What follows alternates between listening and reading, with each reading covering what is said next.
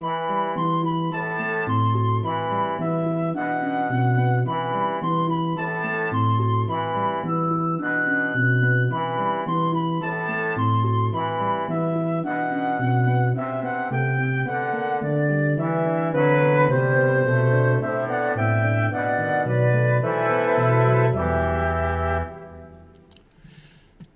evening, everybody. Welcome back to Exploring the Lord of the Rings. This is session number 250 tonight. And not only are we at a nice, beautiful, even number, 250 episodes now we have done of Exploring the Lord of the Rings. And I think everybody is agreed that it's simply amazing how far we've gotten into the book in only 250 sessions. However, in addition to the fact that it is our 250th session tonight, today is also January 3rd, 2023. I got to remember the year, which means it is exactly the 6th anniversary of the beginning of Exploring the Lord of the Rings, whose first session was on January 3rd, 2017. So we have now been studying the Fellowship of the Ring together for 6 years, and just a few more left, and we'll be right through it there. But in addition, not only is it the 6th anniversary of our discussion, but also it is Tolkien's birthday, January 3rd. And not only is it Tolkien's birthday, but it's Tolkien's 131st birthday today, which means that today Tolkien would have passed the old Took, just like Bilbo did, and he has now equaled in age to Bilbo himself, the most aged hobbit. It's kind of a little bit strange, competing for like who can get oldest and stuff. But in any case, Tolkien is 131 today, and equals Bilbo in the annals of the Shire. So there we go. Yes, it's that. I believe it is the same age that he sailed west, because I believe that it was en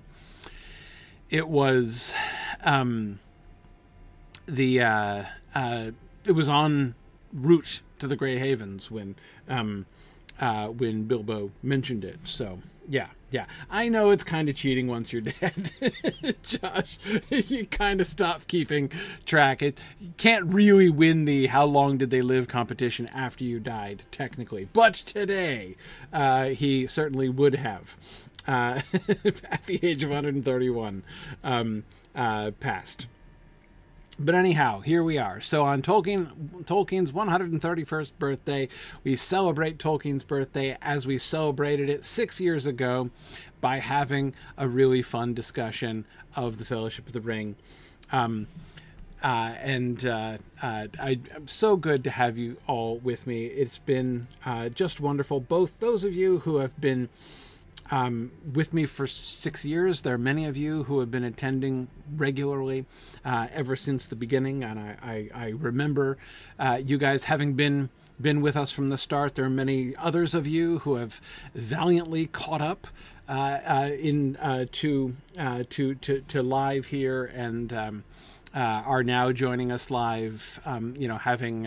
Having gone through the entire backlog in an admirable amount of time, and it is good to have both old and new friends with us here today on this, our 6th anniversary. 6 years of discussion, and of course just the first 6 of really a functionally indefinite period of time that I hope to be studying the Lord of the Rings with you guys. I sometimes laugh. This class makes me laugh thinking back to, I used to get this question very seriously from people in like the first couple years after I started my podcast, and they used to say to me, what are you going to do when you finish? I mean, like, Tolkien didn't write that many things, so sooner or later, you're doing this podcast, but sooner or later, you're going to run out of Tolkien things to talk about, aren't you? And then what are you going to do? Are you just going to retire, your podcast and do something else or whatever? I didn't know, of course, exactly what was going to happen. back back in those days, of course, I'm talking about like back in 2010 and stuff. People were saying this to me, but yeah, in retrospect, those questions sound really funny. As certainly now the only question is how many of us are going to live long enough to get all the way through the Grey Havens in our Exploring the Lord of the Rings discussions. So anyway, so welcome to all the new folks, and I hope that you will enjoy and stay with us on this long but fascinating journey through the Lord of the Rings that we are undertaking here together. Okay, so last, Praise Moyer's grandbaby will be here for the ending. Probably so. But yes, we can, of course, I know it's a tradition started a long time ago, toast to the professor. Happy birthday to Tolkien tonight. Of course, we don't want to get so lost in our own anniversary that we forget about that. It is, of course, I always feel that the sort of the days of special celebration, for Tolkien, I always, I don't know, for me, it's, I don't know. I feel like I'm celebrating Tolkien all the time. I'm happy, of course, to stop and reflect on Tolkien, but I often do. In any case, certainly, raising my mug here to the professor this evening. Yeah, Drousnik, exactly. To me, it is almost like celebrating National Breathing Day. Yeah, exactly. Every week, or, the one that really gets me is when people are like, "What are you doing for Tolkien Reading Week?" And I'm like, "Same thing I do every other week," but it's all good. Yeah. Anyway, the last thing I wanted to, just before we get back into the text, we do have the first of our spring moots coming up. So it is almost time for Osmoot in Australia. We are in January 2023 right now, and this month we'll see our first ever moot in the Southern Hemisphere. I'm going down to Australia at the end of the month. It will mean missing a couple weeks, by the way, because I'm actually flying out on a Tuesday. And then I'm landing, I think it might be a Tuesday when I land, but honestly, I'm not really sure what day of the week it's going to be when I land. It'll be my first trip across the date line and back, so it's going to be strange. But in any case, I think I will miss the last 2 Tuesdays of January. However, we're going to be, so I'm going to be down in Australia. We're going to have an awesome time down there. I hope that many of you will be able to join us because, of course, even if you cannot make it down to Brisbane, Australia, in that last weekend of January, I hope that you'll be able to join us remotely. There's going to be a whole bunch of really wonderful presentations, and I believe the schedule is either posted or it will be posted very soon. And you can join us. But most importantly, since it is true that the events that are going to be held at times which will be quite reasonable locally may be less than 100% reasonable for different people in different time zones as they are translated.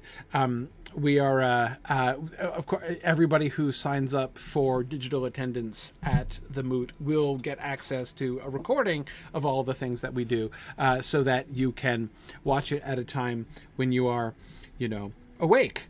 But yeah, the program does look awesome. It's gonna be great fun. So anyhow. That is the next thing that is happening. We have a bunch of other exciting moots that are going to be that are either have been announced or are in the final stages. I know that Sunshine Moot is already open for registration. That's going to be in March.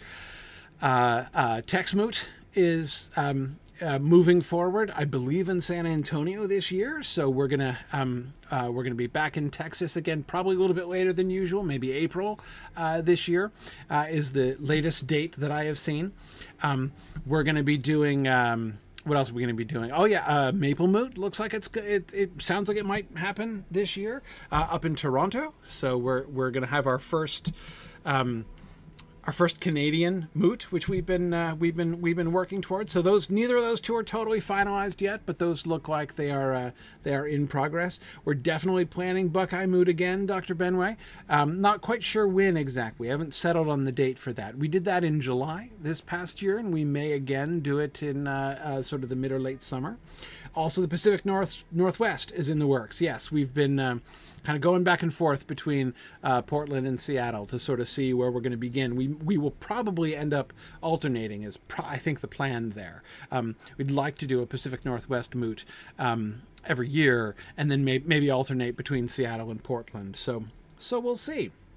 We'll see, but lots of really fun opportunities for moots, for getting together. It's always such a delight to get to meet folks and spend a day with your tribe, just kind of enjoying the sort of geekery that none of the rest of your friends and family really understand in many cases. At least I know that's the experience of many people who come to moots. So.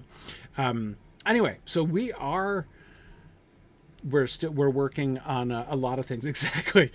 Musical says, steeping in coolness. It is true. That is just exactly what a moot, what a local moot is like.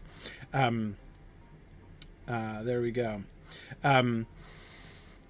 Anyhow, okay, so let us jump back into the text here. So I know this is the passage we talked about last time, but it's anytime we skip a week, I always kind of want to build back up to it again. So I want to read that last paragraph especially again, and because we're going to get right to the dialogue this time and the company's responses to this situation, and so I want to make sure that we are remembering exactly what they're responding to there.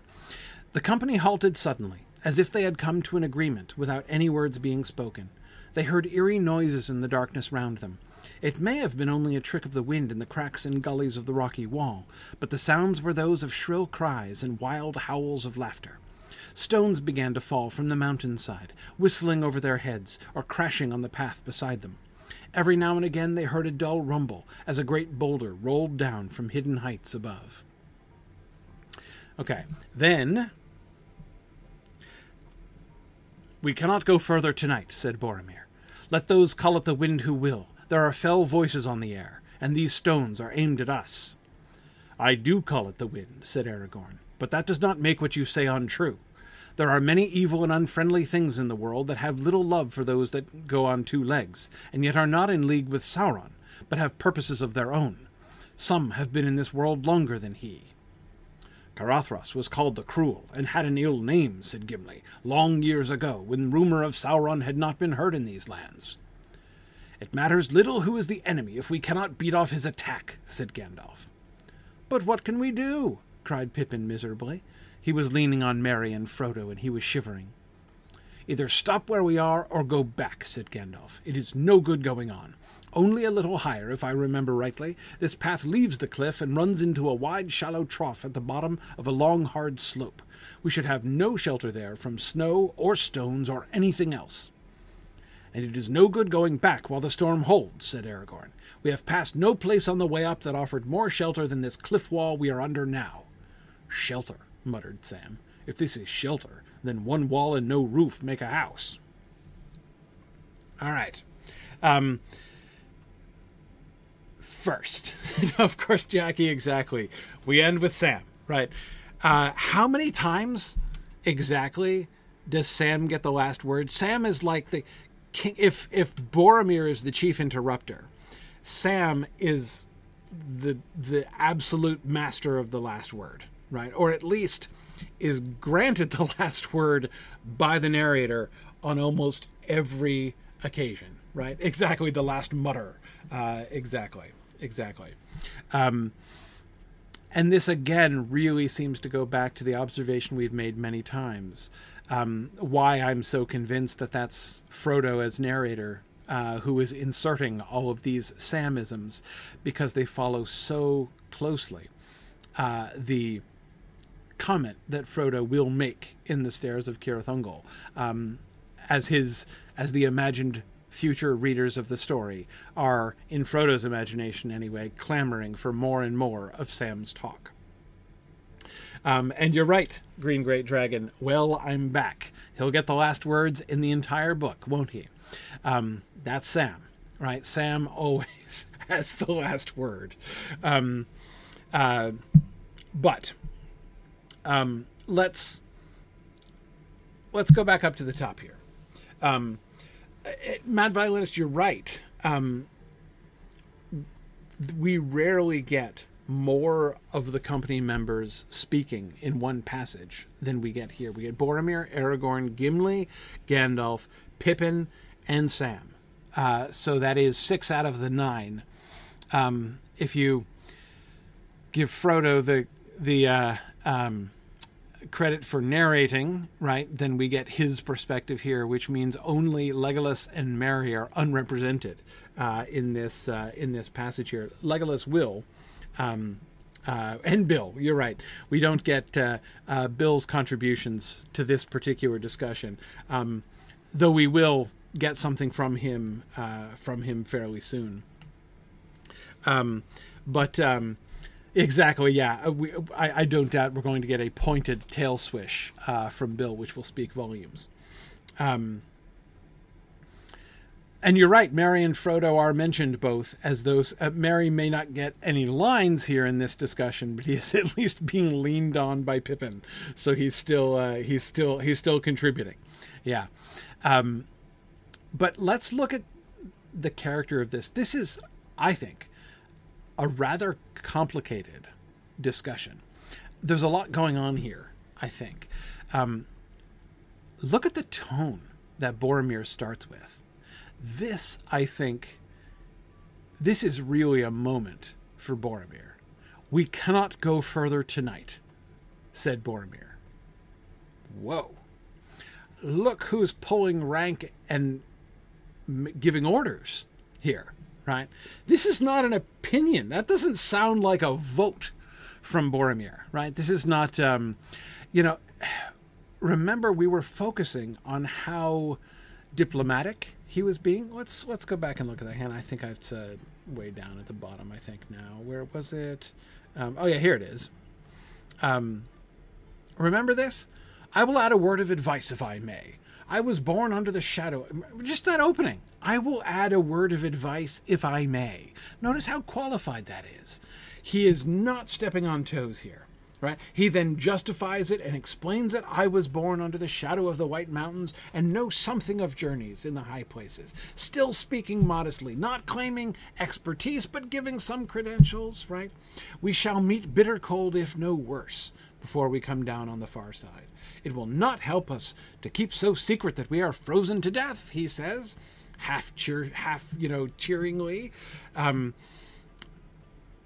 Anyway, he's so cautious, so careful not to step on toes. But now, wow. "We cannot go further tonight. Let those call it the wind who will. There are fell voices on the air, and these stones are aimed at us." So first, it's like Boromir is cutting through, saying, "All right, enough of the nonsense," right? I am stating facts. We cannot go further tonight. Now, notice he's not gone. I don't want to overstate this. Like, he's not gone as far as he might have gone. Like, he's not actually claiming lead. He's not giving orders exactly. This is still an indicative and not an imperative statement, right? It could be more forceful even than it is, right? But it's a very no word of advice, if I may, about this statement here, right? We cannot go further tonight. You guys have been debating, which was explicit, right? We've heard Aragorn and Gandalf talking about what to do, and Boromir was content at the time to give advice, and now he's like, "This is how it is. We cannot go further tonight." And the statement, again, notice that it's an observation about them and their abilities. We cannot. Right? He's not, again, it could be worse. He could be like, we will go no further tonight. Right? Him simply asserting his will and saying, this is going to be because I decree it shall be so. That's not exactly how he's handling this. Right? We cannot go further. It is not possible. I am making the indicative but very pointed observation that it is not possible for us to go further tonight. But now the second part, right? Let those call it the wind who will. There are fell voices on the air, and these stones are aimed at us. He is anticipating contradictions, right? So, like, what he wants to say is, there are fell voices on the air, and these stones are aimed at us. Notice, by following up his "we cannot go further tonight" statement with this, it seems like what he is saying is not just, we are totally bogging down in this snow. We can't go any further tonight because it's snowing so hard, or because the wind is blowing so hard, or whatever. It's not about the weather, right? Boromir is saying we cannot go further tonight because we're under attack right now. It's not safe. We can't do it. There are fell voices on the air, and these stones are aimed at us. We're under attack right now, people. We can't go further tonight. Forget about it. But it's not just that he's saying that. He says that, and he leads in with, let those call it the wind who will, anticipating that his interpretation is going to achieve resistance. That if he just says, there are fell voices on the air and these stones are aimed at us, somebody is going to say, it's just the wind. Remember, the narrator himself set that up, right? It's almost like Boromir has read the narration, right? They heard eerie noises in the darkness round them. It may have been only a trick of the wind in the cracks and gullies of the rocky wall, but the sounds were those of shrill cries and wild howls of laughter. Stones began to fall from the mountainside. Yeah, Matt says the only person he would have had to use this kind of approach with is his father. Yes, it's true. It's true. And again, though in general, I would still say we've observed many times that Boromir is very diplomatic. I'm still seeing that. Yeah. Now, Stumduck says, I always took this as Boromir voicing what everyone has been weighing in their minds. Is it just the wind? Yes. Yes, I think so. But in one sense, I think that's true. But I don't think he himself is in doubt. The statements that he makes are firm statements. There are fell voices on the air. He doesn't just say, it sounds like there are fell voices in the air. It is as if there are fell voices in the air. Or, the wind strikes me like the sound of fell voices. There are fell voices on the air. And these stones are aimed at us. Like, these are not random rock falls. He is asserting that here. Let those call it the wind who will. He is, now, I don't know if it's going too far to say that he's anticipating. Like, there are a couple ways to interpret it, right? One would be, let's go from mildest to harshest. The mildest interpretation of that statement is that he's just qualifying it. Like, I acknowledge in advance that there might be some of you who are thinking, or are still trying to convince yourself that it's just the wind, right? And so I'm gonna put that out there. I'm gonna acknowledge that. Let those call it the wind that will. If you're telling yourself that, you can keep telling yourself that, but I'm gonna tell you the truth. There are fell voices on the air, and these stones are aimed at us. That seems to me the mildest interpretation. The medium ground interpretation would be that he is proactively attempting to disarm an objection which he expects to come. He thinks that if he just says, "We cannot go further tonight, there are fell voices on the air and these stones are aimed at us," somebody in the party is going to be like, "Oh, it's just the wind," right? And so he's like, I'm going to acknowledge that first, and then we're moving past it, right? The harshest interpretation of that is that there is a particular, like he is making a proactive argument against a particular person. And given who speaks next and what he says, it would seem likely that that particular person would be Aragorn.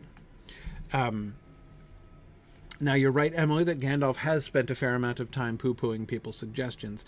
And maybe it's not Aragorn in particular that he has in mind. Anyway, so Boromir, as I say, this is a change for Boromir. This is the first time he has been this assertive. He is he's a general. He is a leader.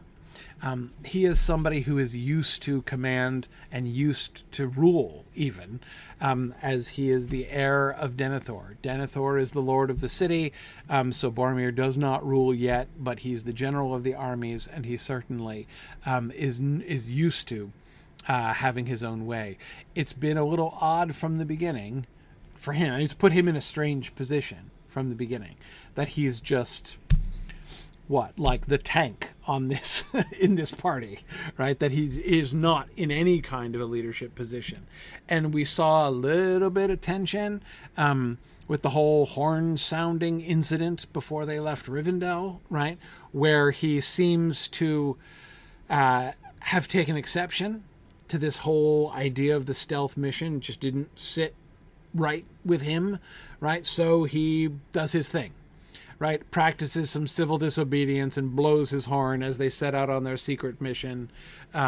Slow should you be to wind that horn again? And he's like, yeah, whatever. But, he's like, maybe, we may walk in darkness later, but I don't play like that, right? When I set out.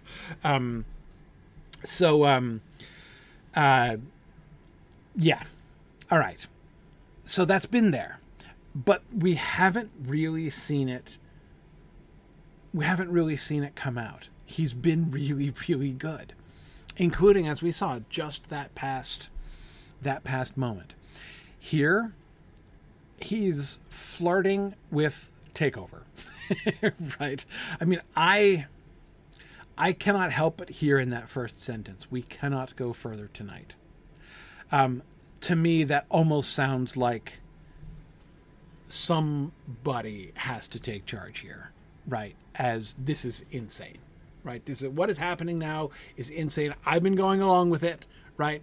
But it's time. It's time for somebody with sense to step in. We cannot go further tonight. I don't know what you so-called leaders of this company were thinking or are planning now, but it's time to get real here. We cannot go further tonight. Now, remember that earlier on, he had spoken of, in the whole discussion of how long the arm of Sauron had gotten. Let's hang on, I didn't mean to advance it there. Let's see. It's the unsolicited advice.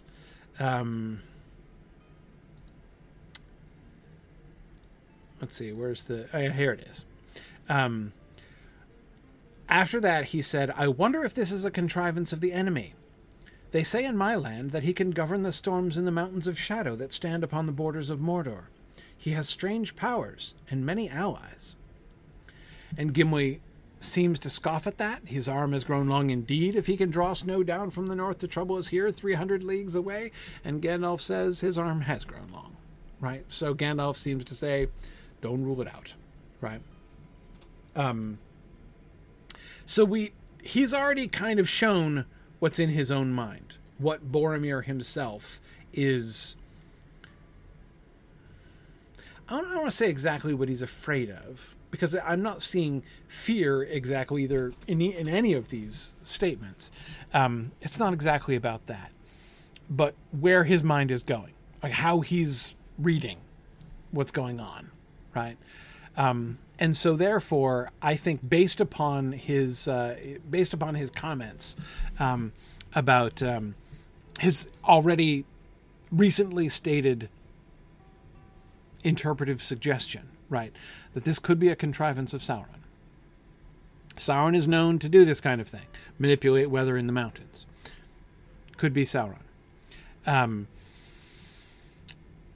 So when Boromir says, "Let those call it the wind who will, there are fell voices on the air, and these stones are aimed at us," I think that that's still what's in Boromir's mind.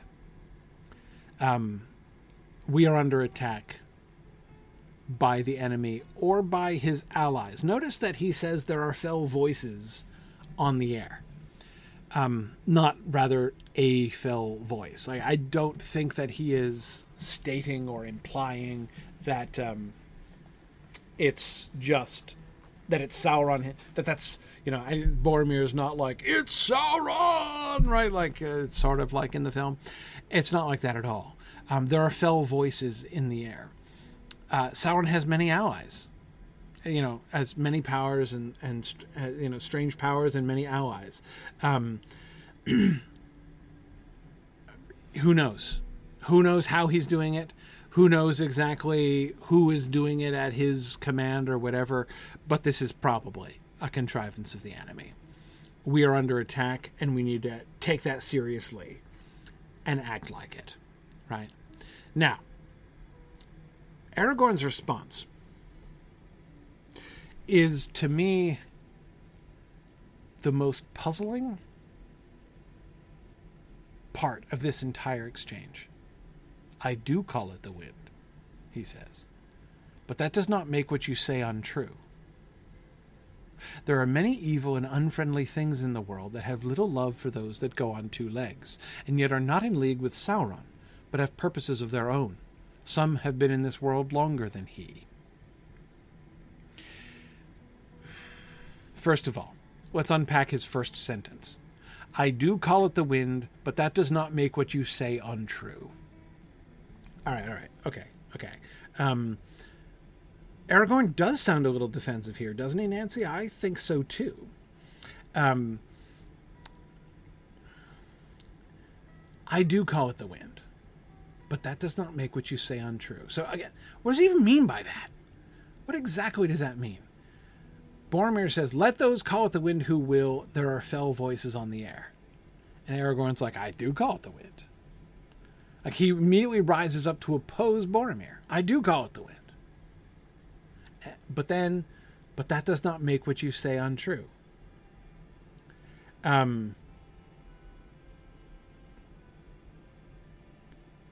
What? What? Okay. All right.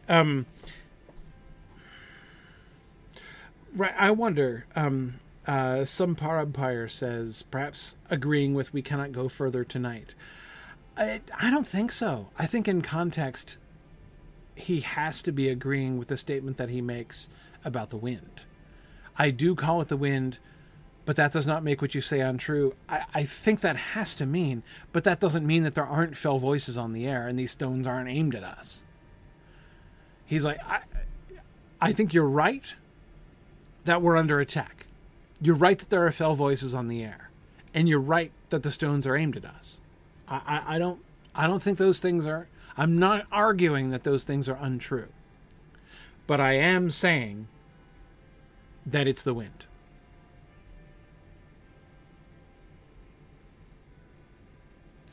Boromir is saying, some people might say that it might be thinking that these sounds that we hear that sound like laughter, remember, are just the wind. I'm telling you, it's not just the wind. Aragorn says, actually, it is the wind. But it is also a fell voice in the air. And you're right. The stones are aimed at us.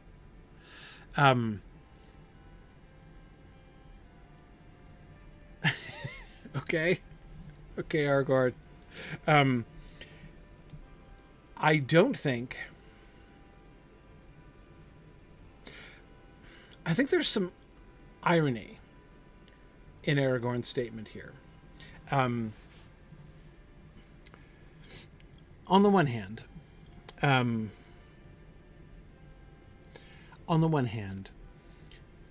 his very first initial comment, "I do call it the wind," sounds like he's going in the direction of saying, of like belittling Boromir's statement, right? Let those call it the wind who will, but I think there's an enemy out to get us. And Aragorn says, "I do call it the wind," which sounds like he's starting to say, and therefore I think there's not an enemy out to get us. The irony that I was saying is that he takes that opening, "I do call it the wind," which sounds like he's going to be taking the contrary side of Boromir, and instead what he does, I think, in the end, is go even further than Boromir does. Again, what does it mean to say that there are fell voices on the air, but it actually is the wind? Well, if it's true that there are fell voices in the air and that the stones are aimed at them and that it's just the wind, well, that suggests that the problem is actually bigger than Boromir thinks. Boromir thinks it's a windy night, right? Like it's windy. I mean, like there's objective wind, right? There's no question about that. It's windy, but through the wind you can hear fell voices. You might think that those fell voices are just the wind, but they're not. There's wind plus fell voices. And Aragorn says, "I do call it the wind because the wind is the fell voice. It is the wind itself that is attacking us." This is not something... It's not that something is attacking us and it is making it look like the weather is attacking us instead, right? Or like you might mistake it for just the storm, but actually it's an enemy. Aragorn seems to be saying the storm is the enemy. The storm itself, the wind itself, is sentient and attacking us. If you see what I mean.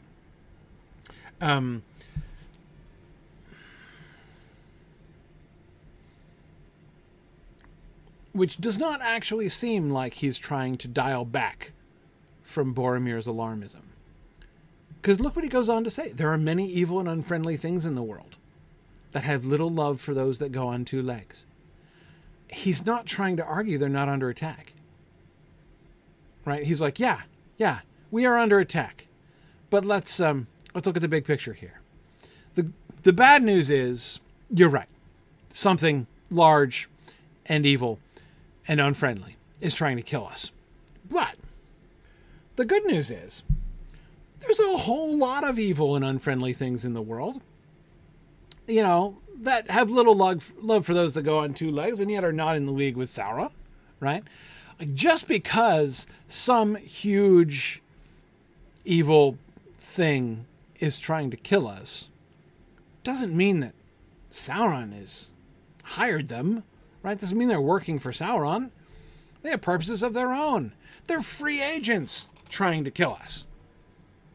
Free agents which are in control of the wind, whose very voice is the voice of the wind. Again, think of the implication of that. I do call it the wind, but that does not make what you say untrue. Again, Boromir's like, there are two options, right? We are all hearing these sounds.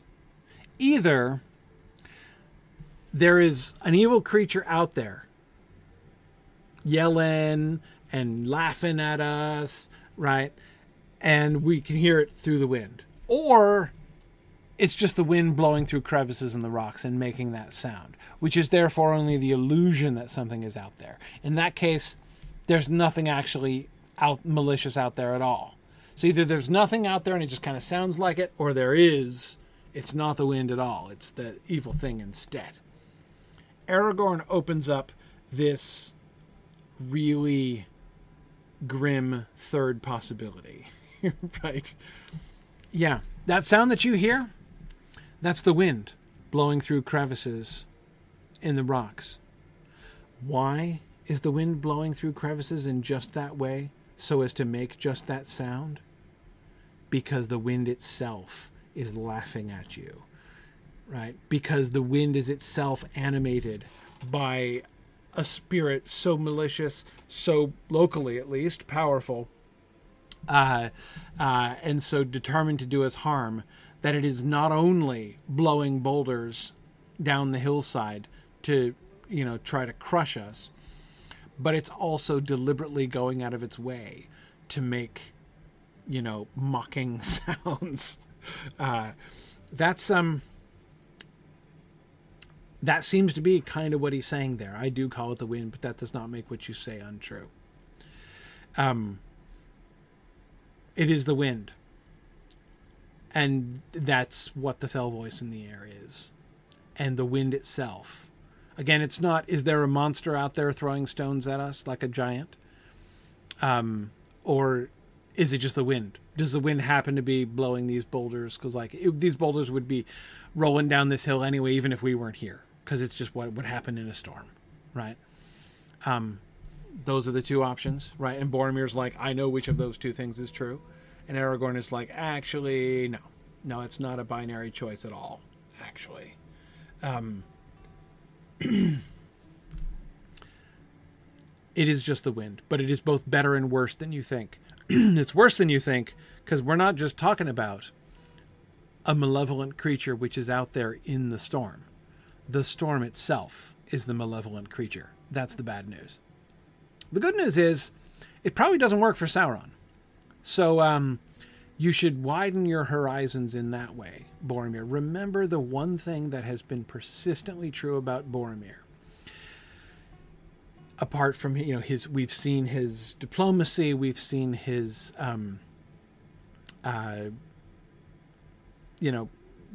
being used to being obeyed. He's made a good showing of himself many times.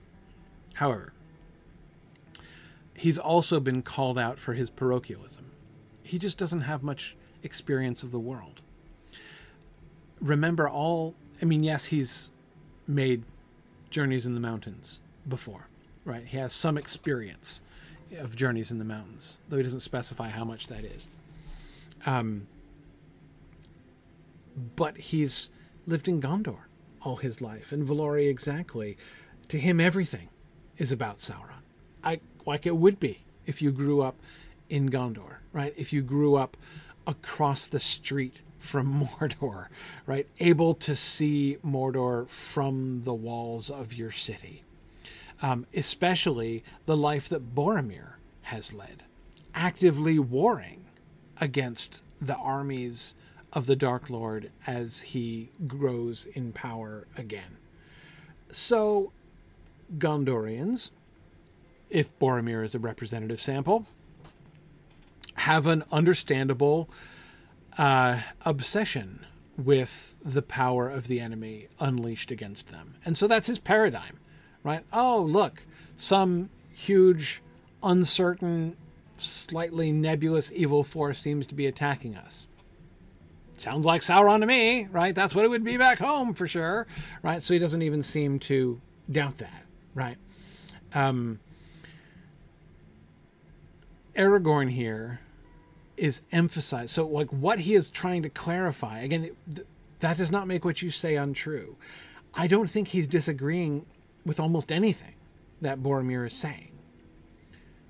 What he's disagreeing with is the here unstated, though again, building on what the last thing he said before this, thinking it was the snow was a contrivance of the enemy.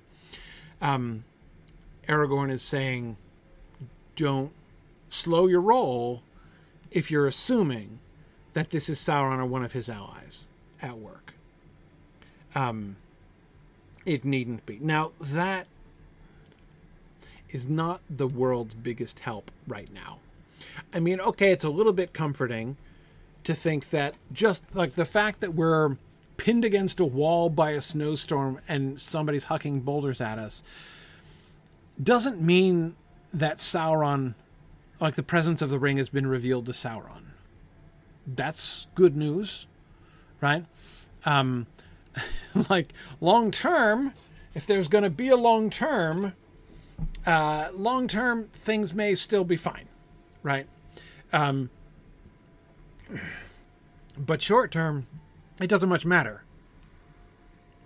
And that, of course, is where Gandalf is going to come down on this in just a minute. Yeah, Bjarnasonar, it's exactly that. Hey, at least the person that's attacking us isn't the person we wanted to avoid specifically. Yes, exactly. So we're getting hammered here, but at least we're not getting hammered by the person we've been specifically trying to avoid. So that's the upside here. Some have been in this world longer than he. I mean, he's like almost in lecturing mode here, right? I think Aragorn, when Gimli goes on to explain, Caradhras was called the Cruel and had an ill name long years ago when rumor of Sauron had not been heard in these lands. I think that's what Aragorn was getting at. I don't think he wanted to say it. He didn't seem to want to. He could have said it. He didn't seem to want to say it.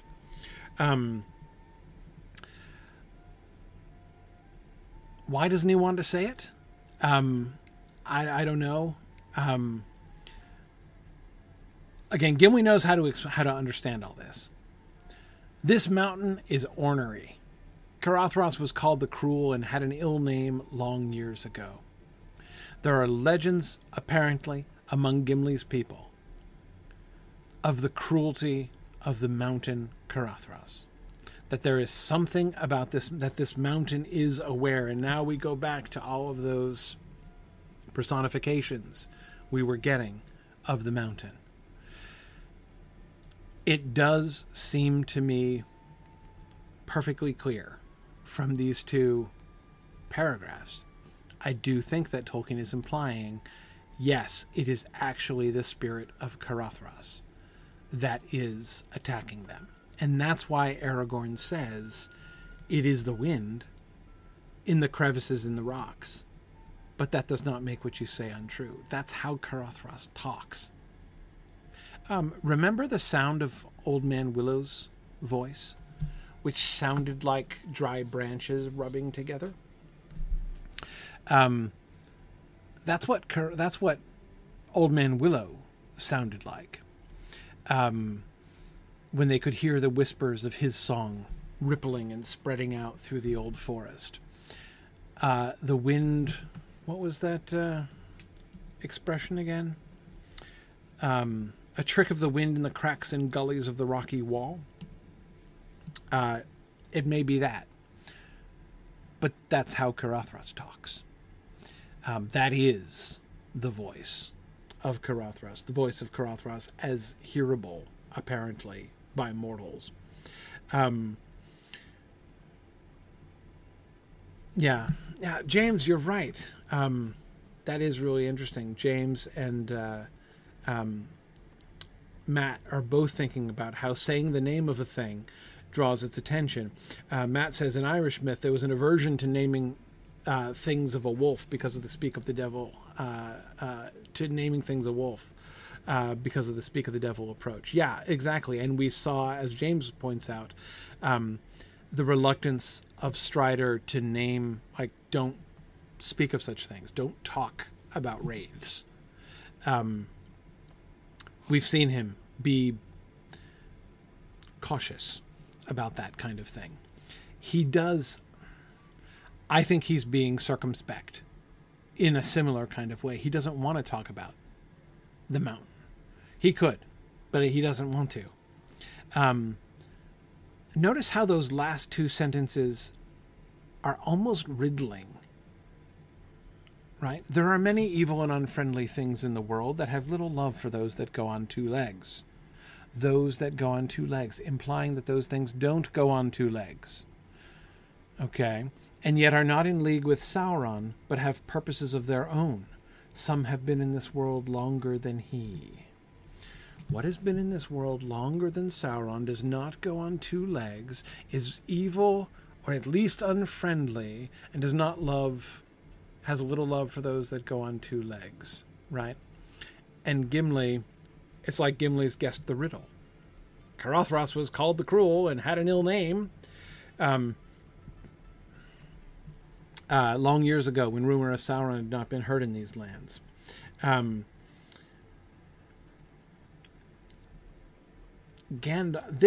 wonder if this informs Gandalf's comment. Gandalf's comment is, to me, a little bit puzzling too. It matters little who is the enemy if we cannot beat off his attack. Not at all. Doesn't matter even a little bit who the enemy is. I kind of think it might. Doesn't it sound like Gandalf is, a little bit, ixnay on the Arothros Grey right there, right? Yeah, like he does sound a little dismissive, Jackie. It sounds like he's trying to change the subject, doesn't it?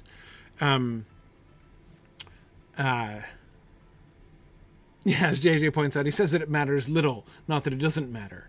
It is possible that he doesn't want them, or that he's trying to stop the argument, or rather drawing general attention to the fact that, like, look, trying to guess the identity of our enemy right now, not super predictive, doesn't actually matter all that much, right?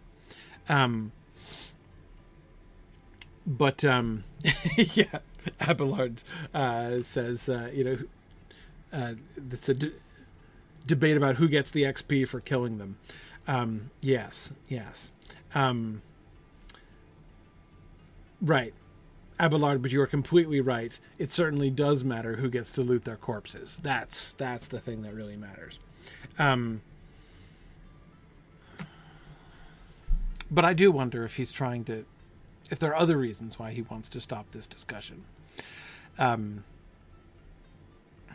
Pippin, as he is so wont to do, comes to Gandalf's aid. "But what can we do?" cried Pippin miserably. "If we cannot beat off his attack." Pippin is like, how are we supposed to beat off the attack of the mountain? Right? How can we possibly stand up to what is the defense against the boulders being flung at us and the snow that's burying us? He was leaning on Merry and Frodo, and he was shivering. Notice we don't get anything about the rest of them. Posture, circumstances, any sense of what they're feeling while they're talking. We just get a said Boromir, a said Aragorn, a said Gimli, and a said Gandalf, right, in those first 4 paragraphs. Now with the hobbits, Pippin is the one with whom we are being kind of connected here, right? He was leaning on Merry and Frodo, and he was shivering. This is where we are invited to recall the circumstances. And we see Pippin's misery, not only just the fact that he's cold, that detail of him leaning against Merry, right? Pippin and Merry, they're huddling together for warmth, shivering in the snow, and asking, what can we do? Right? Pippin is like the representative of their helplessness in the face of this attack. Gandalf, Boromir, Aragorn, all of those big people might be much bigger and more powerful than little Pippin at this moment. But they are no less helpless to fight the storm in the mountains than Pippin is, right? He's really the sort of spokesperson here, right? But what can we do? Either stop where we are or go back, said Gandalf. It is no good going on. Now, it's tempting. Gandalf's been arguing against going on from before they started, right? We know he has been... so it's a little bit tempting to hear from Gandalf here a little bit of special pleading, right? Like just a faint touch of "I told you so," right? In his either stop where we are or go back. It is no good going on. Implication, it never was any good going on in the first place, right? But he has a little bit more than that. Only a little higher, if I remember rightly, this path leaves the cliff and runs into a wide, shallow trough at the bottom of a long, hard slope. We should have no shelter there from snow or stones or anything else. What else exactly do you think he's wondering or thinking they might need shelter from? It's a kind of an ominous anything else, if you think about it, isn't it? An avalanche, yes. Certainly. Yeah, I mean, certainly generally, whatever you think we might need shelter from, we won't have it. So you just go back to, it doesn't matter who the enemy is, right? Maybe there are evil giants out there throwing rocks and trying to kill us. Maybe the mountain hates us and is trying to find ways to kill us. Maybe there are servants and allies of Sauron out there closing in on us and attempting to destroy us. In any case, whatever it is, whoever the enemy may be, we're going to be certainly less able to beat off his attack out there exposed in this wide, shallow trough at the bottom of a long, hard slope. We're going to be, if we were to be physically attacked, this would be the worst situation. If we were to have the boulders continue to roll down on us, this would be worst. The snow, whatever it is.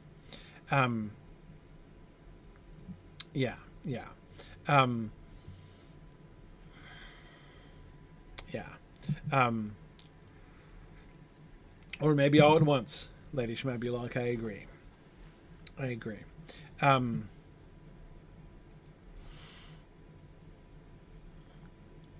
And it is no good going back while the storm holds, said Aragorn.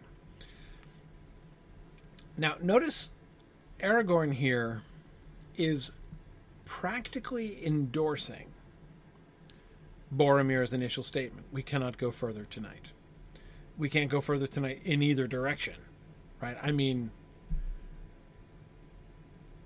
we've just got to hunker down where we are and hope for the best. And Aragorn seems to completely agree with that. It's no good going back. We have passed no place on the way up that offered more shelter than this cliff wall we are under now. This is the best spot. This is the best shelter that we have found the entire way. Right? We've reached a local minimum of danger, even if it's still a lot of danger. Yeah, exactly. Yes. I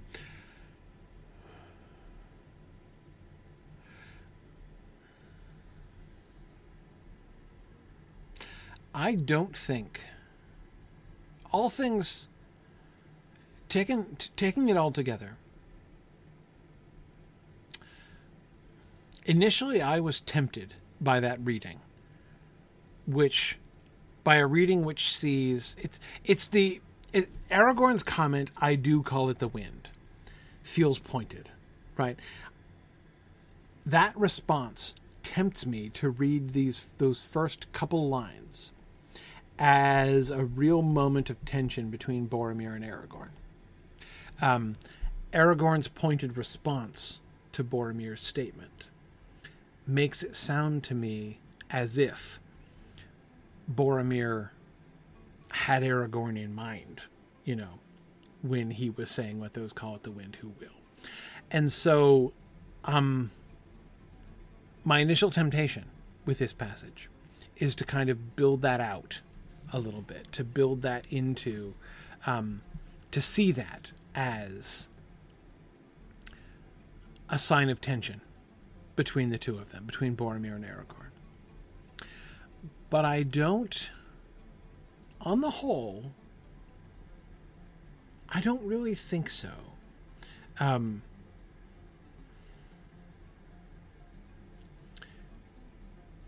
Aragorn's final statement there, it's no good going back while the storm holds. We have passed no place on the way up that offered more shelter than this cliff wall we are under now.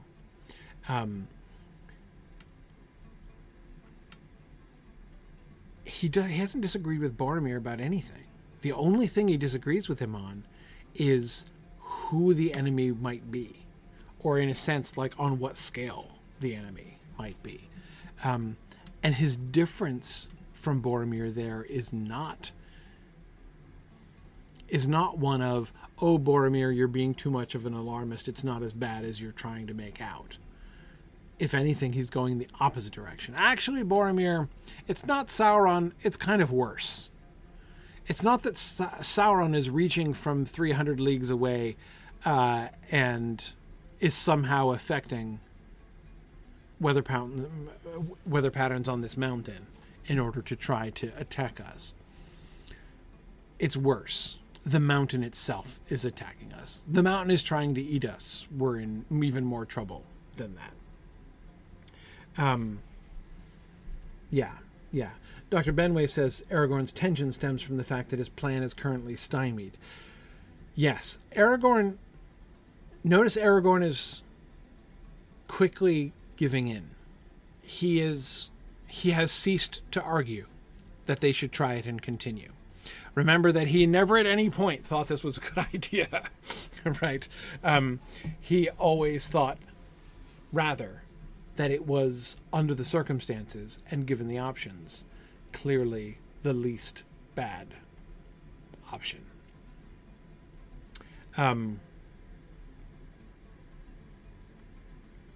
Yeah. So, Michael, I don't agree with that. Michael was saying that it feels to me, Michael Tobias was saying, it feels to me more like hedging from Boromir. There are those who say all over again. He has done that kind of thing before, though generally, again, mostly to be polite. But this is more pointed than that. This is not just some have said that sounds like this are the wind, but I say, right? Let those call it the wind who will. He is acknowledging that some might think it is the wind, but he is, by framing it that way, scoffing at that idea. Let those call it the wind who will. If you want to call it the wind, you can, right? But there are fell voices on the air. He's staking an interpretive claim. I am telling you, there are fell voices on the air, and those stones are aimed at. We are under attack, people. We are under attack, people. Let those call it the wind who will. Call it the wind. You can say this if you want, but you're wrong, is what he's saying. I mean, that's why. So he's not just invoking a hedging thing here, right? There are some who have said that. Because, of course, notice it's not even his own statement that he's hedging, right? He's hedging the alternative to his statement. I say there are fell voices on the air. There might be some who say it's just the wind, but they're morons, right? I mean, that is the way that, let those call it the wind. You can say it, whatever, knock yourself out. Say that it's just the wind if you want to, but you're wrong, and I am saying there are fell voices on the air. So it's a much, much stronger statement than that. Yeah. Anyway, yes, he's emphasizing his own confidence that something deeper is afoot. Yes, exactly. Yes, right. Bjarnasonar is saying that, therefore, Aragorn's response, it's not actually anything deeper, but that makes it even worse, is sort of the perfect counter. Yes, he's not then or at any other time disagreeing with Boromir. Though he also is showing that he's not intimidated by Boromir either. Let those call it the wind who will. Could you imagine any of the hobbits, even Pippin, after Boromir makes a statement like that, let those call it the wind who will. There are fell voices on the air. Is even Pippin going to speak up and be like, well, actually, I thought it was just the wind, Boromir. Pipe down, right? They're not going to, none of them are going to say that. You think Sam would? Maybe. Karita, maybe he would.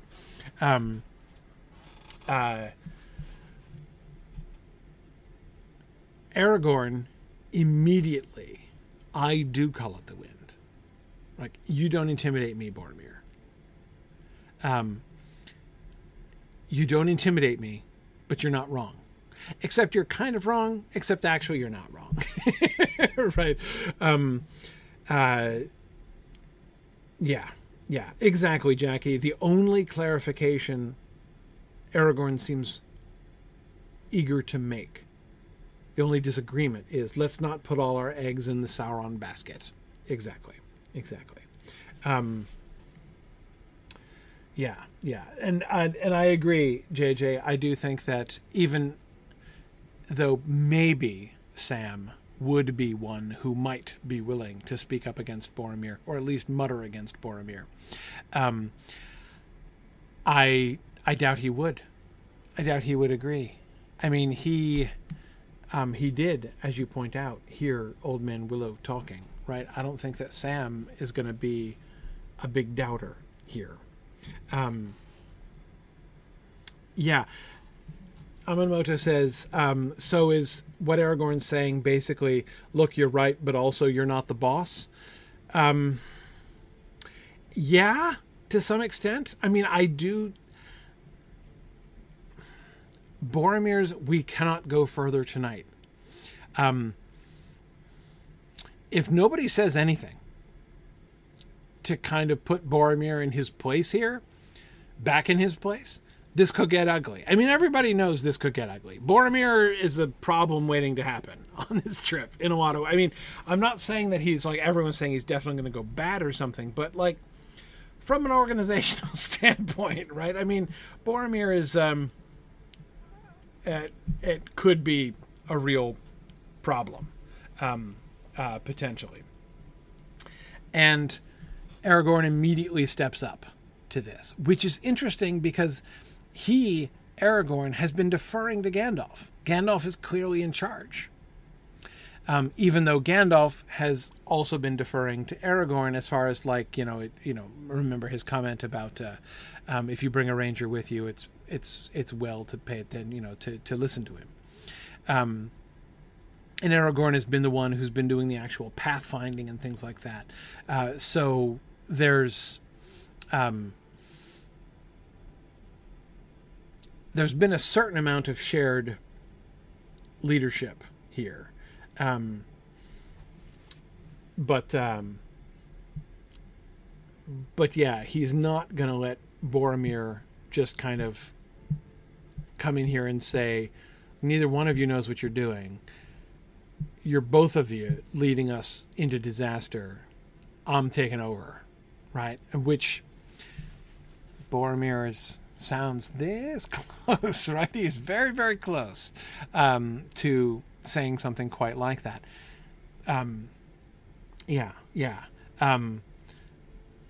Aragorn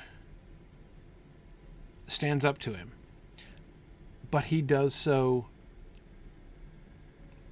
courteously and circumspectly, but that does not make what you say untrue. You're not wrong. I'm not saying you're wrong. It's not Sauron, so you shouldn't be thinking that necessarily. But it's no good going back while the storm holds, says Aragorn. Practically saying, I'm with Boromir. We cannot go further tonight. He's totally right. What Boromir said, Aragorn says, right? Again, so he's not dismissing Boromir.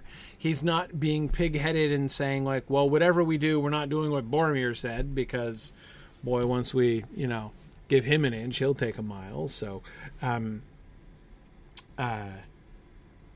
yeah, it is a kingly correction of Boromir. Yeah, I think so.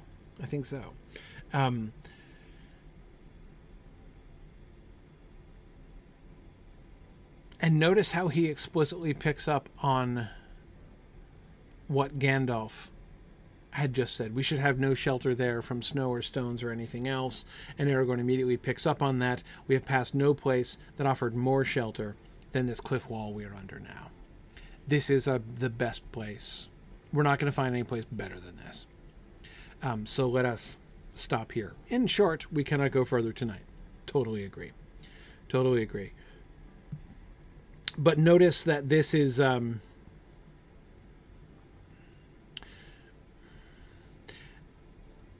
his is a more... If there's one thing that Aragorn is doing better here, especially at the end, than Boromir, it's being a little more positive for the benefit of the others? I mean, we cannot go further tonight. Something is trying to kill us. And we need to acknowledge this. Right? We can't go further tonight because something is trying to kill us. And Aragorn is like, let's look at the half-full version of that statement. Right? I mean, in fact, that whole...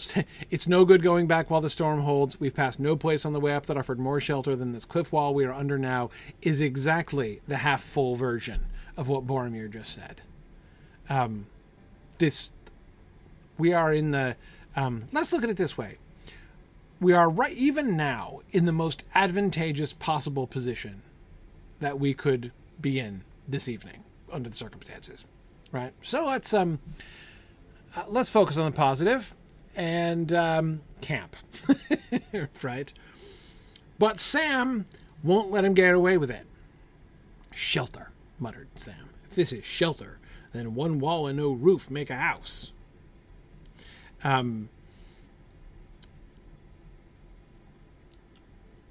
Once again, you have Sam the BS detector. Yes.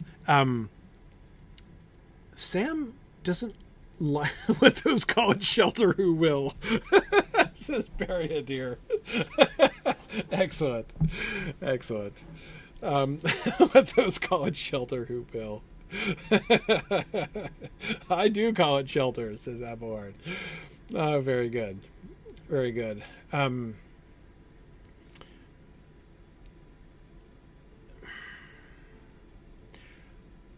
Sam is once again in, like,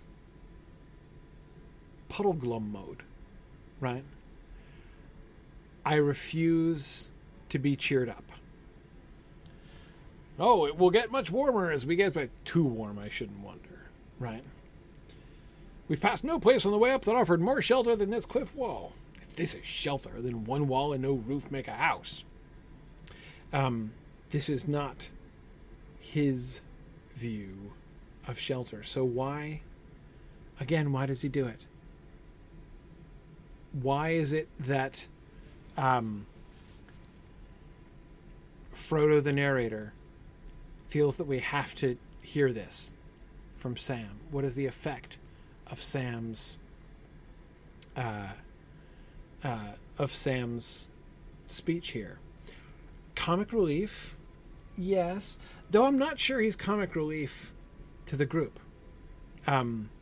It's one of my memories from early days of listening to audio dramas of The Lord of the Rings. I remember getting to lines like this from Sam.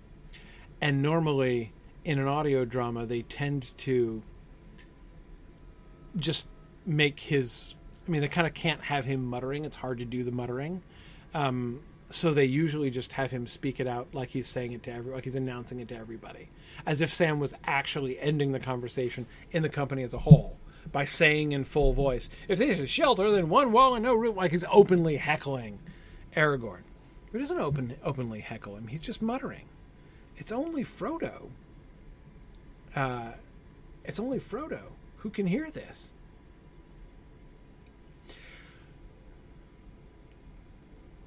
The effect of his speech. We were already reminded that the hobbits are miserable and cold. Pippin and Merry and Frodo reminded us of that earlier on, right? Pippin audibly, Merry and Frodo as props, literally props, right? Sam's reminder at the end, yes, the hobbits are cold and miserable. That's one of the things that it reminds us of. But it also...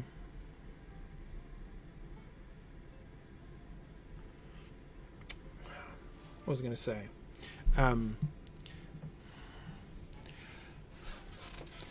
What is the image that he is raising here? It's a lot like his comments about the snowfall, that he wishes that this lot would go off to Hobbiton. Folks might enjoy it there. He was raising his comment, though it was a complaining comment, it still invokes positive thoughts, right? Once again, Sam is providing a touchstone for home, right?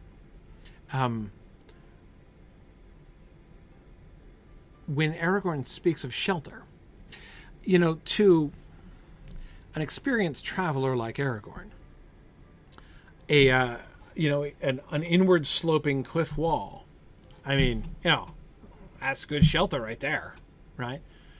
Hard to ask for better in the mountains like this, right? But the word shelter in Sam's vocabulary means something quite different, right? This is not shelter in Sam's vocabulary. In Sam's vocabulary, shelter means a house, right? To get into shelter means to get inside a house, and that's what the word means. He still has this like unashamed Shire word orientation, right?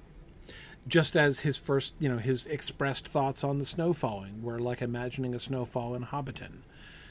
So now when Aragorn says the word shelter, he's like, a shelter is a house. And this is about the worst house I've ever been in. One wall and no roof. If this is shelter, one wall and no roof make a house. Which doesn't, obviously, right? This is no shelter at all.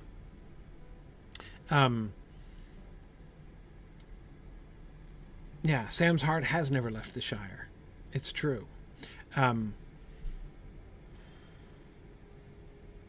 Yeah.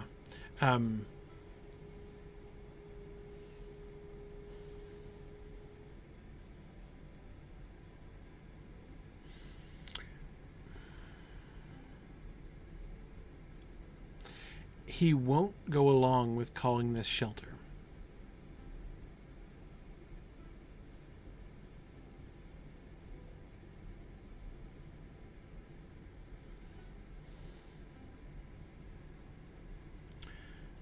Bill does make a good wall, I'm sure.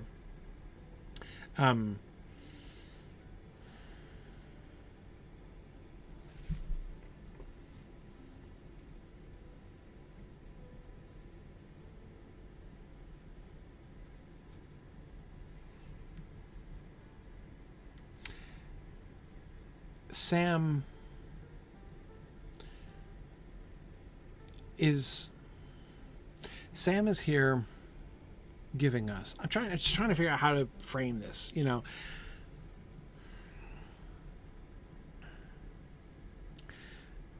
Sam gives us like the man on the street perspective on everything, right? Is he the hero of a story?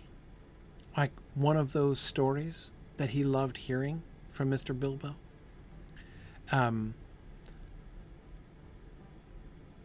He is, but he doesn't think of himself that way. And he certainly doesn't talk that way. In a story, people taking shelter under a craggy cliff face while the snow was falling around them might sound fine, right? But that's not the actual experience. This is as much shelter as as a house with one wall and no roof, right? Sam doesn't give in to any tendency, any attempt. He serves a function for us as readers in always helping us always to connect to the sort of real experience of this, right? There is nothing sort of romanticized about Sam's point of view. Yeah, Bjarne Sona, that's what I keep coming back to too, that he has a really interesting relationship with the epic. He loves this in stories, but has no aspiration to it himself at all. Yeah, exactly. Nor does he have any, what I almost want to say, perception of it. It's like he's tone deaf when it comes to that. which is ironic because he's the one who has the finest tuned ear for it, right? Of everybody. I mean, he's the greatest story lover in the group, as far as we can tell. And yet, he refuses to play along with it. Aragorn has just given what I think is clearly the glass half full version of what Boromir said. We're as safe here as we could be tonight, so let's stay here. This is the best situation we're going to find. And Sam is having none of it. This is not shelter. No way. Right?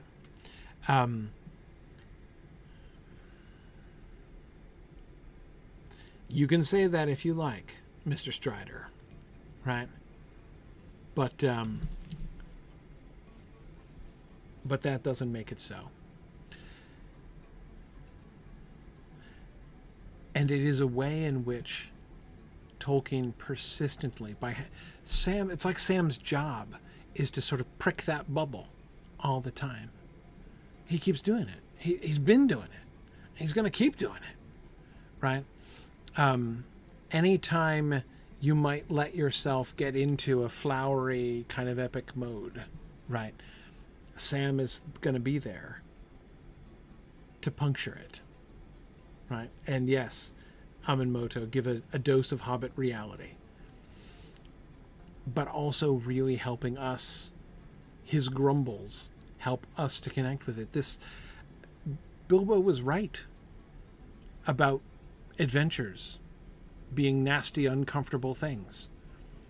Clearly, they're nasty, uncomfortable things. Just ask Sam. He'll tell you. See, but Chris, that's exactly what I'm not confident in. I agree that it's funny, and it just might be about keeping up Mr. Frodo's spirits, but how does that keep up his spirits? That's the problem that I have. If Sam were acting like a fool, I mean, like a clown, I could understand it. If Sam were the one who were saying all these comically cheerful things, if you were saying comically cheerful things, I would immediately just be like, well, yeah, he's just trying to keep up Frodo's spirits like everybody else. Except he's not. He's doing the opposite of that. He's doing the opposite of that. And I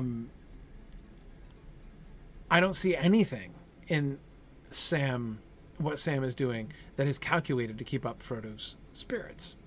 Exactly. At least not traditionally. So yes, I'm not, of course, denying that it's funny. Frodo, of course, is going to come back to that, right? That Sam makes him laugh. Again, he's imagining their future readers wanting more of Sam's talk because Sam's talk makes them laugh. But it's not. He doesn't make jokes. He's not making a joke here. He doesn't just make jokes. He doesn't clown. He doesn't act the fool. Indeed, again, he sounds more like Puddleglum. He sounds more like a downer than he does anything else. And yet, there is something comforting about this. And I'm wanting to see. I'm wanting to see the patterns. I'm wanting to see what is the function, what is the overall pattern that we see in Sam's words. In a sense, what I'm doing is in advance. You know, we all know that passage on the stairs of Cirith Ungol. It's well in our future, right? But we all know that passage, and when we get there, I am going to want to say things like, Frodo here makes an argument about how important Sam's words are and have been. What is it? What has it been about Sam's words, about Sam's talk, that leads Frodo to say this? And since we get so much of it, and not only in volume, but this particular kind, this last word thing, right? We're getting all of these muttered asides from Sam. It's this very persistent pattern that we're seeing. Where is the pattern pointing? And to merely say it's comic relief or it's funny, it's not that that's untrue, but it's clearly an inadequate description of that pattern, right? Because he never makes a joke, right? He never acts like the comic relief does.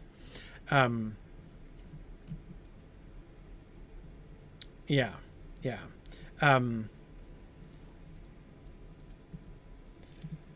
I agree that soldiers talk like this, Nancy. And a couple of people have made comments like that. But that also is not, to me, an explanation, right? Maybe so. Why do they? What is the effect of... It's that itself that I'm trying to understand, if you see what I mean, right? It may well be that this is like soldiers, like how soldiers talk to one another. But so what? What does that then show? By looking at the pattern of Sam's comments, then perhaps we can, if the parallel is a true one, help to understand why soldiers talk this way to each other more. It's the same reason why I'm always resistant to an interpretive response that just says, this is a very British thing. Yeah, I know it's very British. But again, that doesn't explain anything. What I'm trying to understand is, why do the British talk that way in the first place, right? The fact that other British people talk like that doesn't explain it. It just points out that it's not unique, which no one ever thought it was, right? Anyway, this is why I'm not content with any of those kinds of parallels, or like putting it in a category doesn't explain it. Right, it just puts it in, just puts it in a category.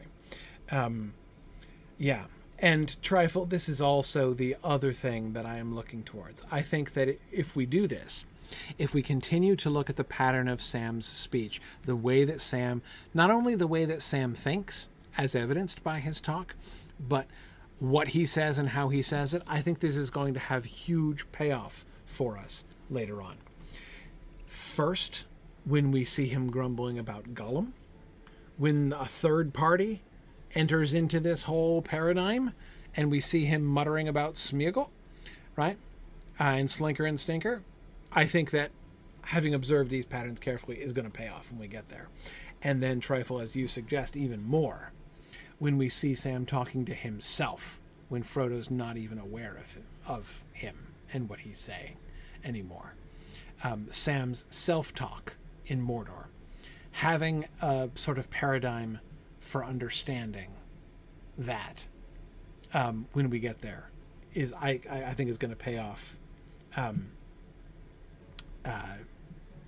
significantly when we get there. Okay. Anyway,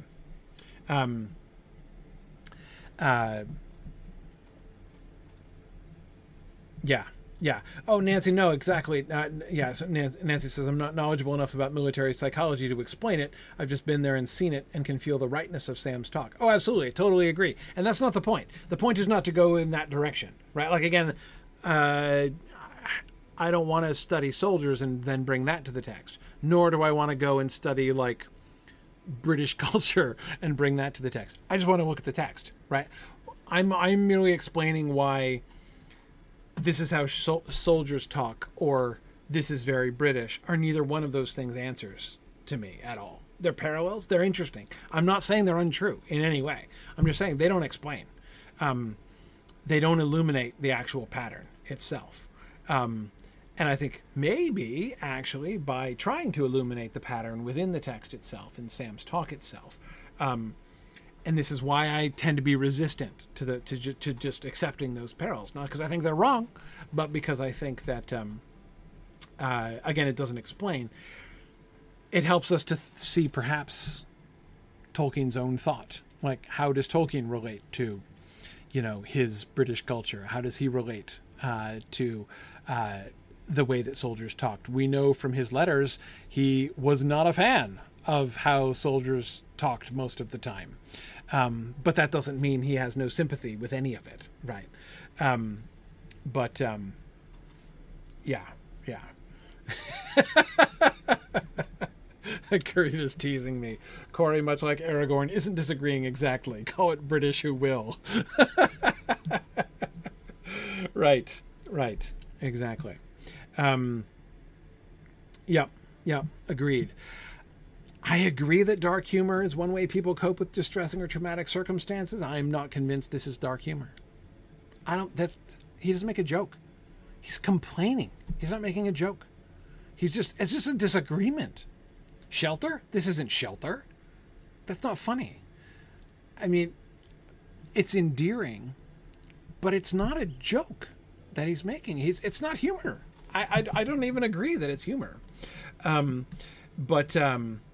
Yeah, Sam seems to be completely in earnest. Gildalo and I totally agree.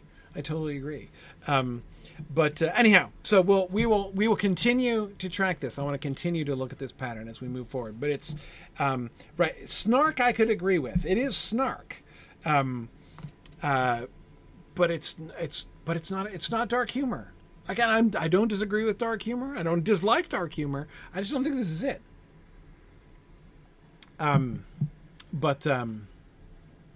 Anyway, okay. Totally field trip time. It's super late. Got all carried away. I knew this was going to be... I actually was like contemplating breaking this up into 2 slides because it's a lot. In the end, I couldn't see any way to get around doing this whole exchange from Boromir's intervention to Sam's muttering at the end. Thanks. This has been a packed slide here for our 250th session, but we cannot go further tonight. Green Great Dragon, you're absolutely correct about that, because it is field trip time. Good evening. Good evening. Happy anniversary. Happy anniversary to you. Like I said, I always know which number it is because I have a child the same age as the cast. Right.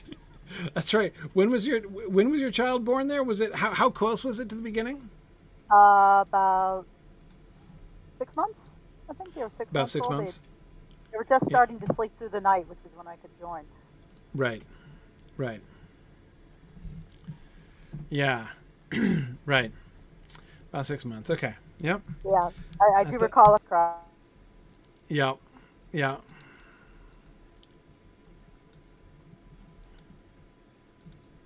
Uh-oh. Night. Okay. Sorry, I accidentally dismissed somebody. Everybody's standing too close together. All right. Okay, sorry, I'm coming back in. We had a lot of people today. Look at all this. Everybody's here for Tolkien Day. Yes. That's what I'm talking about. We do have a big crowd here today. All right, so today we're going to do some overland exploring. Oh, boy. We went into the instance and we were looking at some of the Cardolan stuff we did see.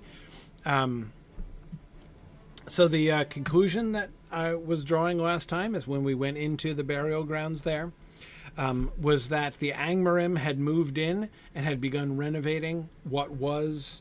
We saw in the end. I think we were looking at 3 different architectural layers there. Mm-hmm. We could see the ancient burial ground from the old pre-Numenor folks. We then could see some of the Cardolan constructions, and then we saw some new Angmarim constructions on top of that. So, all right. Yeah. All right. So we're headed off to the... Did you already head out?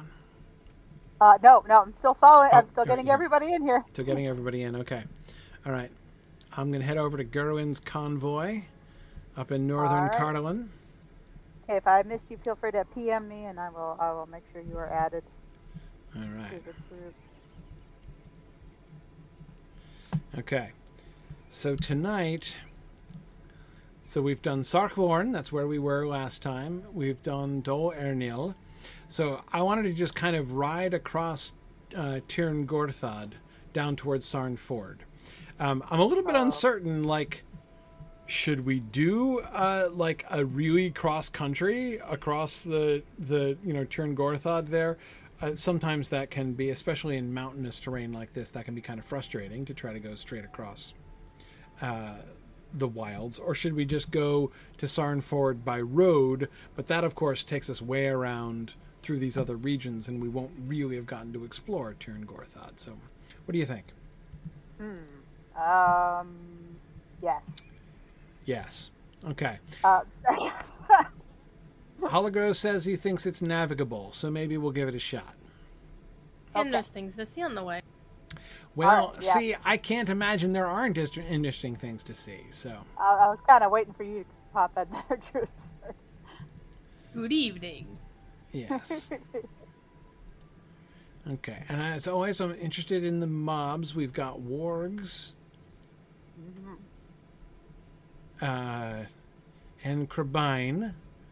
Yep. So we've got piggies. like spies of the enemy. We've got some boars as well. So we've got some. Wildcat. Yeah, we're all in the fauna direction. Who's this? A half-orc bandit. Okay. Sort of like the Breelands in general.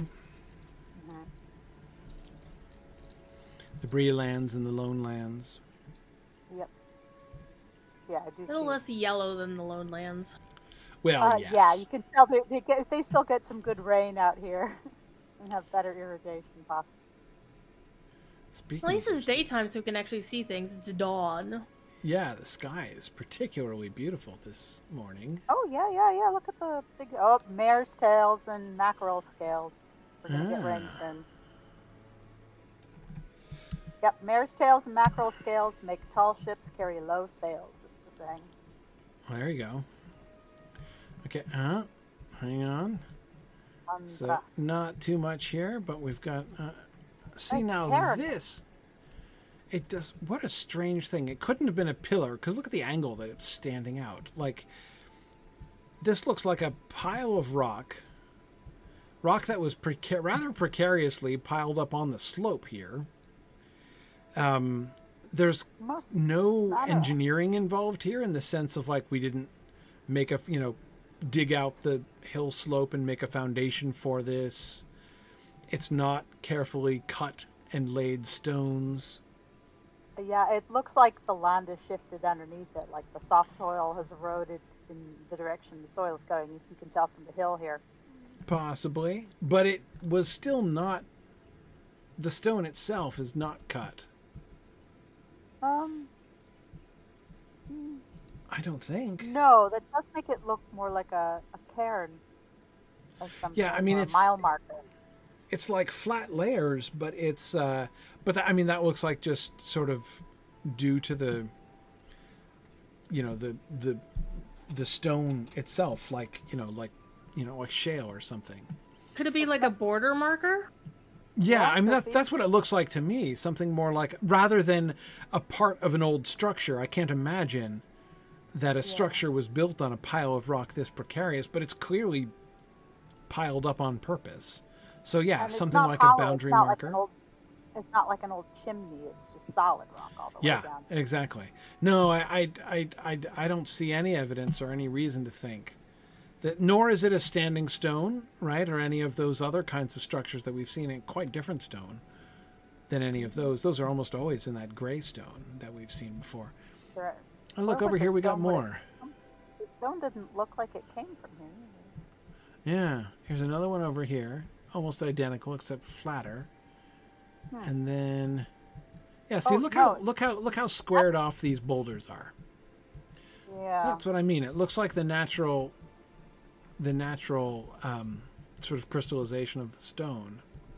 Oh, like those rock chimneys you get. Yeah, I mean, like this. Like, take this boulder here. But I mean, not it's actually chimneys, but yeah, it's flat on the one side as if it were cut. But then you look at the rest of it and it's like, no, actually it just looks like it broke off that way. Yeah, the wind, it looks like this is just maybe how it forms. Yeah, like and so those... Like the giant stepping stones or the stuff that you get up on the Nazca Plains. Right, and so those piles over there would seem to be... Oh, what is it? Giant aurochs now we're getting? Ruddy mantled bulls, huh? Okay. Who cows? Anyway, so these piles, and this I'm not even convinced. Is this a pile, or is this just a boulder? Ah. I think maybe it's just a boulder. Maybe, yeah. Like the other one definitely seemed more like a pile, but... Yeah, those two that were the first two that we passed definitely look piled up. yeah, I'm even... I wonder if And they that one were, across like, the way. carved There's by a third water. one over there. I don't... Are we... We're not on some dry riverbed now, are we? I mean, we're near a pretty big sort of... almost a delta. Yeah, and it's certainly a river. A river that's been known for Floodplains, a long I guess. time. Yeah. Yeah, but it's quite possible that if look, I mean, you look at all the little lakes everywhere. Mhm. See, and Yeah. how we're heading into the water area. This very much could have been a riverbed that ran dry as the river changed course, Yeah, possibly. and that would explain these rocks in weird places carved into weird shapes. Possibly. Though I do still think that those three, the one on the one side, then the other on the other side, and then the other on the other side of the, back on the first side of the road, do look like deliberate piles or markers. Well, maybe But I they don't got shoved think- to the side when they paved the road. Yeah, I don't think they have anything to do with the elves or with Cardalin. Look at that. We are approaching Troll Country. Gorgeous. Well, you know me. I Ruin think on the hill everything's a over dry there. riverbed. It's like Boromir and Sauron. Okay, I'm so told that if you go to the top of that tower you see in the distance at sunset, you get a particularly amazing view. Pretty I believe amazing it. at sunrise too. Yeah, I am resisting the temptation to run right over there, Next to Could- it. Next to it. but I am going to resist it because I want to be thorough and systematic. Oh, hang on, but that thing up there. Hang on, can we get up there? Can we get up Yes, you this way? can. Okay, because there's something up there. Oh yeah. I just Yeah, I saw did a see thing. something up there. Back when we found the first cairn.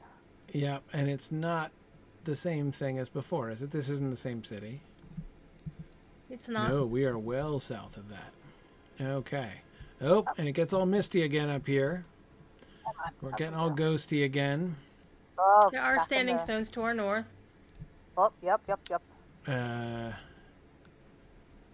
Yeah, I'm looking south. Oh, yeah. Big dead man's fingers. Big old Uh-huh. obelisk. It has a name. Oh, huh. Okay, right. So this looks... Ooh. Oh, yeah, we got barrows here. Ah, fine tingly dingly. Oh, yeah, we got full-fledged barrows going on here. Oh, yep. We have the guy holding his hands up like, no, not the face. Yes. With the skull. Yeah, we've seen these guys. We have. This is classic Barrow Downs right here. Barrow down. Now you could almost be in the Barrow Downs. It's got the multiple barrows on the hillside and the big standing stones and Probably still is parts of the Barrow down, considering where we are. right. So why did they build the big tower right in the middle of it? Kind of Their moron city, you does mean? that. Oh, yeah, look at that. Or the tower that we just almost went into, but then turned away from. No, 'cause the we one up we on went to last time that had the standing Yeah. stone near it, and then all of this stuff was to the north of was to the south of it. Like Apparently, we were inviting trouble at that point. Hubris. yeah. My goodness, because this isn't like subtle or anything. No. And No. those huge standing stones will make sure you don't miss it.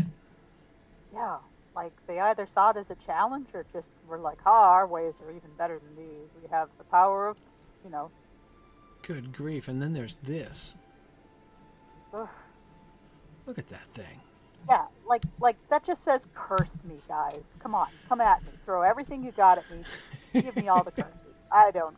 Either that or they were necromancers. That's the other possibility. Right, that it was an actual advantage, right? Yeah. You got to stay close to your resources. It's called Calorfell. Yeah. Calorfell?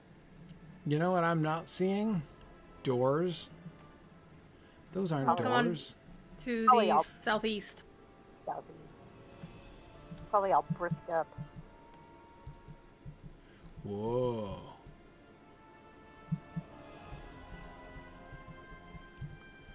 Whoa. This place is huge. Yeah, and very, very wrecked.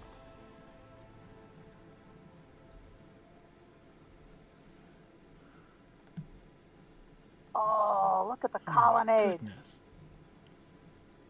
Wow. Wow. I see people on their horses just flying through the air. It's hilarious. Yeah. It's like Holy Rivendell. cow. Right. My goodness. Oh, this place would be so beautiful if it wasn't haunted.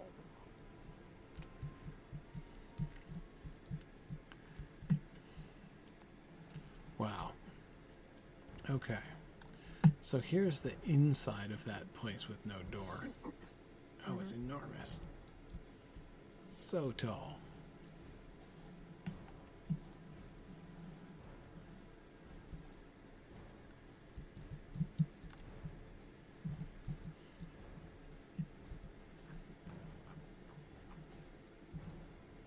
Wow. This place is almost as large. Yeah, Arno, I'm trying to figure out what this might have been. It is too small to be a city. Well, the colonnades and the mausoleum. Look, some of these look like mausoleums here too. Like, Yeah, I mean, burial ground would be one. I mean, like looking at the ghosts. The armor is way too nice to be the ghosts of the original, like Barrow Down spirits. You know what I mean? yeah. There's an interesting half gazebo down in some standing stones with like Stonehenge things down in the valley to the west. And in the valley to Down in the the west. valley to the west. Good grief, there's more. I mean, this mausoleum looks like it got busted out of from the inside. Oh, Look at wow, this that mess. is a really interesting... That's not even a gazebo, is it? Oh, it's like a half gazebo thing. Yeah. Like something sunk way into the ground. Yeah, it looks like a tower. Or like it was the foundation of a tower. With a huge door. With the stars above it. And the 4 little illuminous prongs. Yeah. Yeah, you're right. Little fake illuminous prongs up the top of the Gothic arch there. Yeah. Crazy. I don't think I've seen an asset like this before in the game either. No. Especially This is look fairly- at these curved buttresses here. I've never seen these before.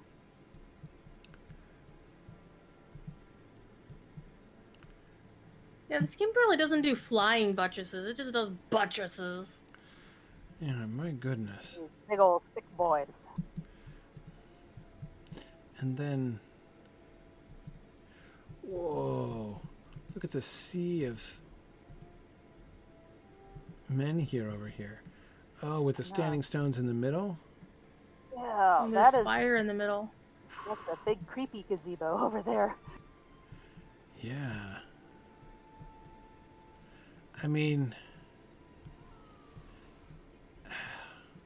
Yeah. And then, this is, yeah, they're building their towers and everything right in the middle. It's got, like, old barrows on every side. Look at these barrows built into the hillside over here. Yeah, it's like these Stone Age men have sent clear warning saying, "Do not mess with us." I mean, And look Luminous at this. just went, "Yeah, well, we're gonna." Yeah. My goodness.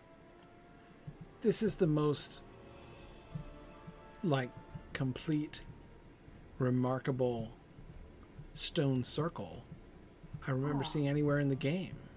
I don't think. Yeah, like this is imposing. A double ring of fully intact standing stones. Yeah. in the center of which are these 4 spires surrounding this one big central spire. Yeah, think about how many things we've seen that are intact, that are not even as old as this. Yeah. I mean, this just feels like a huge deal. Yeah. And where are we? I'm trying to keep track of where we are in relationship to Dol Ernil, their city up there, and we're down south of there now. I was getting all disoriented going around the ruins. Is that Dol Ernil in the distance that I'm seeing? Yes. I think so. Yes, that is. Yeah. Okay. Through the mist. Another But there's large, hang on. building. What is that? Oh, a tower. There's another tower over there. Mm-hmm. Good grief. Lots more recent ruins all over the place. Whoa. Yeah, I'm just gonna say the dead took this place back, honestly. And here's a lot of wreckage. Yep.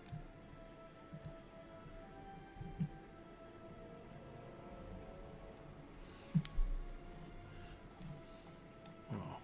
Yep, totally preventable poltergeist scenario.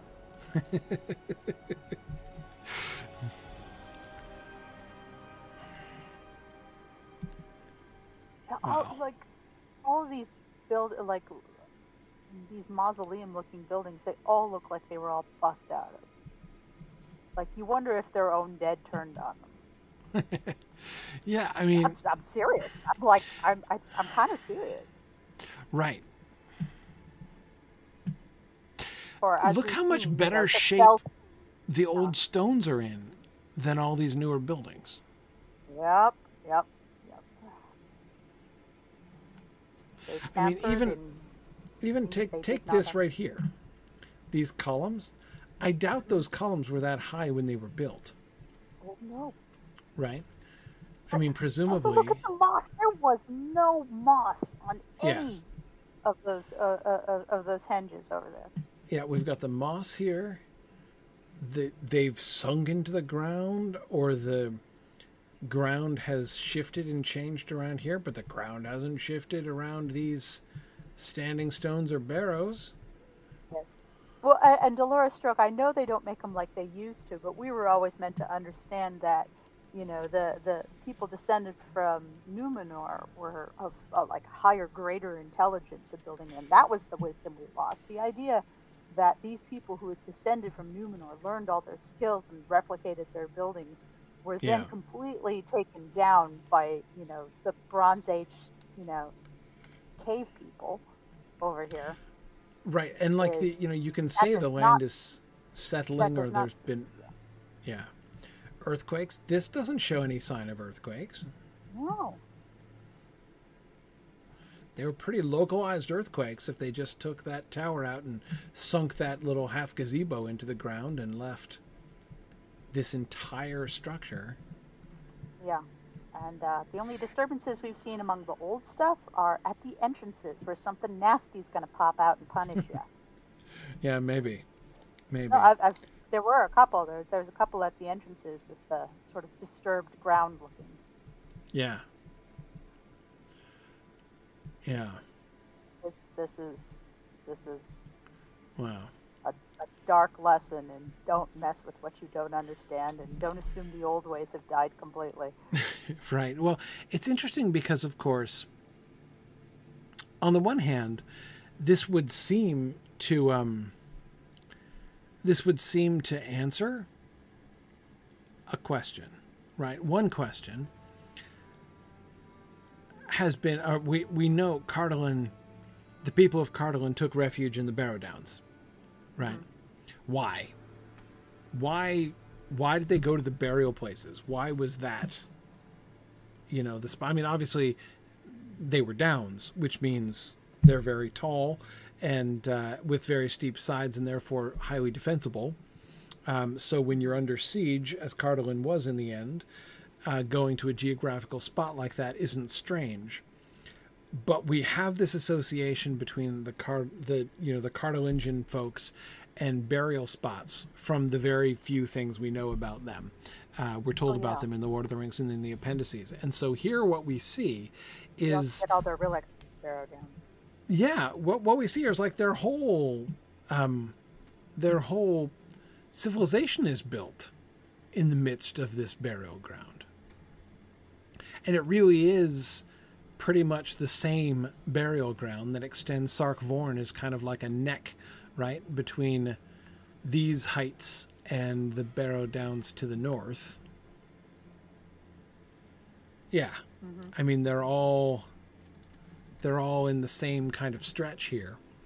So the ancient peoples built all of their barrows up here, both here in the south and up in the Barrow Downs in the north.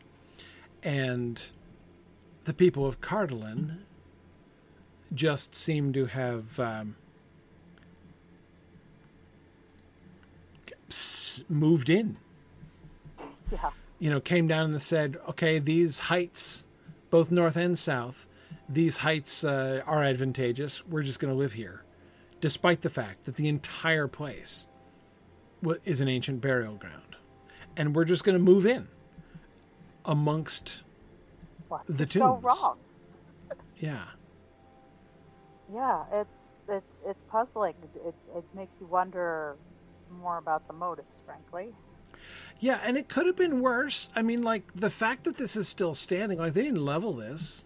You know, they could have leveled this and been like, oh, you know, that nice little hill in the middle of the valley there, like, let's take away those unsightly standing stones and henges and, like, build a nice little gazebo there, right? You know, was under the buildings, though. They might have leveled some stuff to get their buildings there. It's possible. But they didn't level this one, right? Or take out the other barrows. I mean, like, most of the... Oh, well, okay. The barrows that we still see are, by definition, the ones that were undisturbed. But, again, that's sort of survivorship bias there. Yeah, I know. But it's possible they couldn't level these because the crews they sent out to destroy them mysteriously disappeared. Right. Yeah.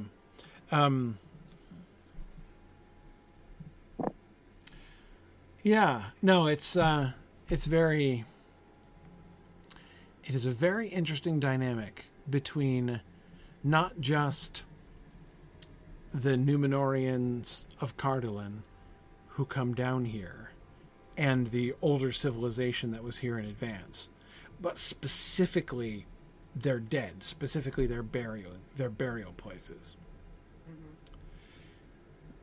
And I like your idea that the first place we were riding through, the big ruin that is sort of south and east of us here, Calarfell and those,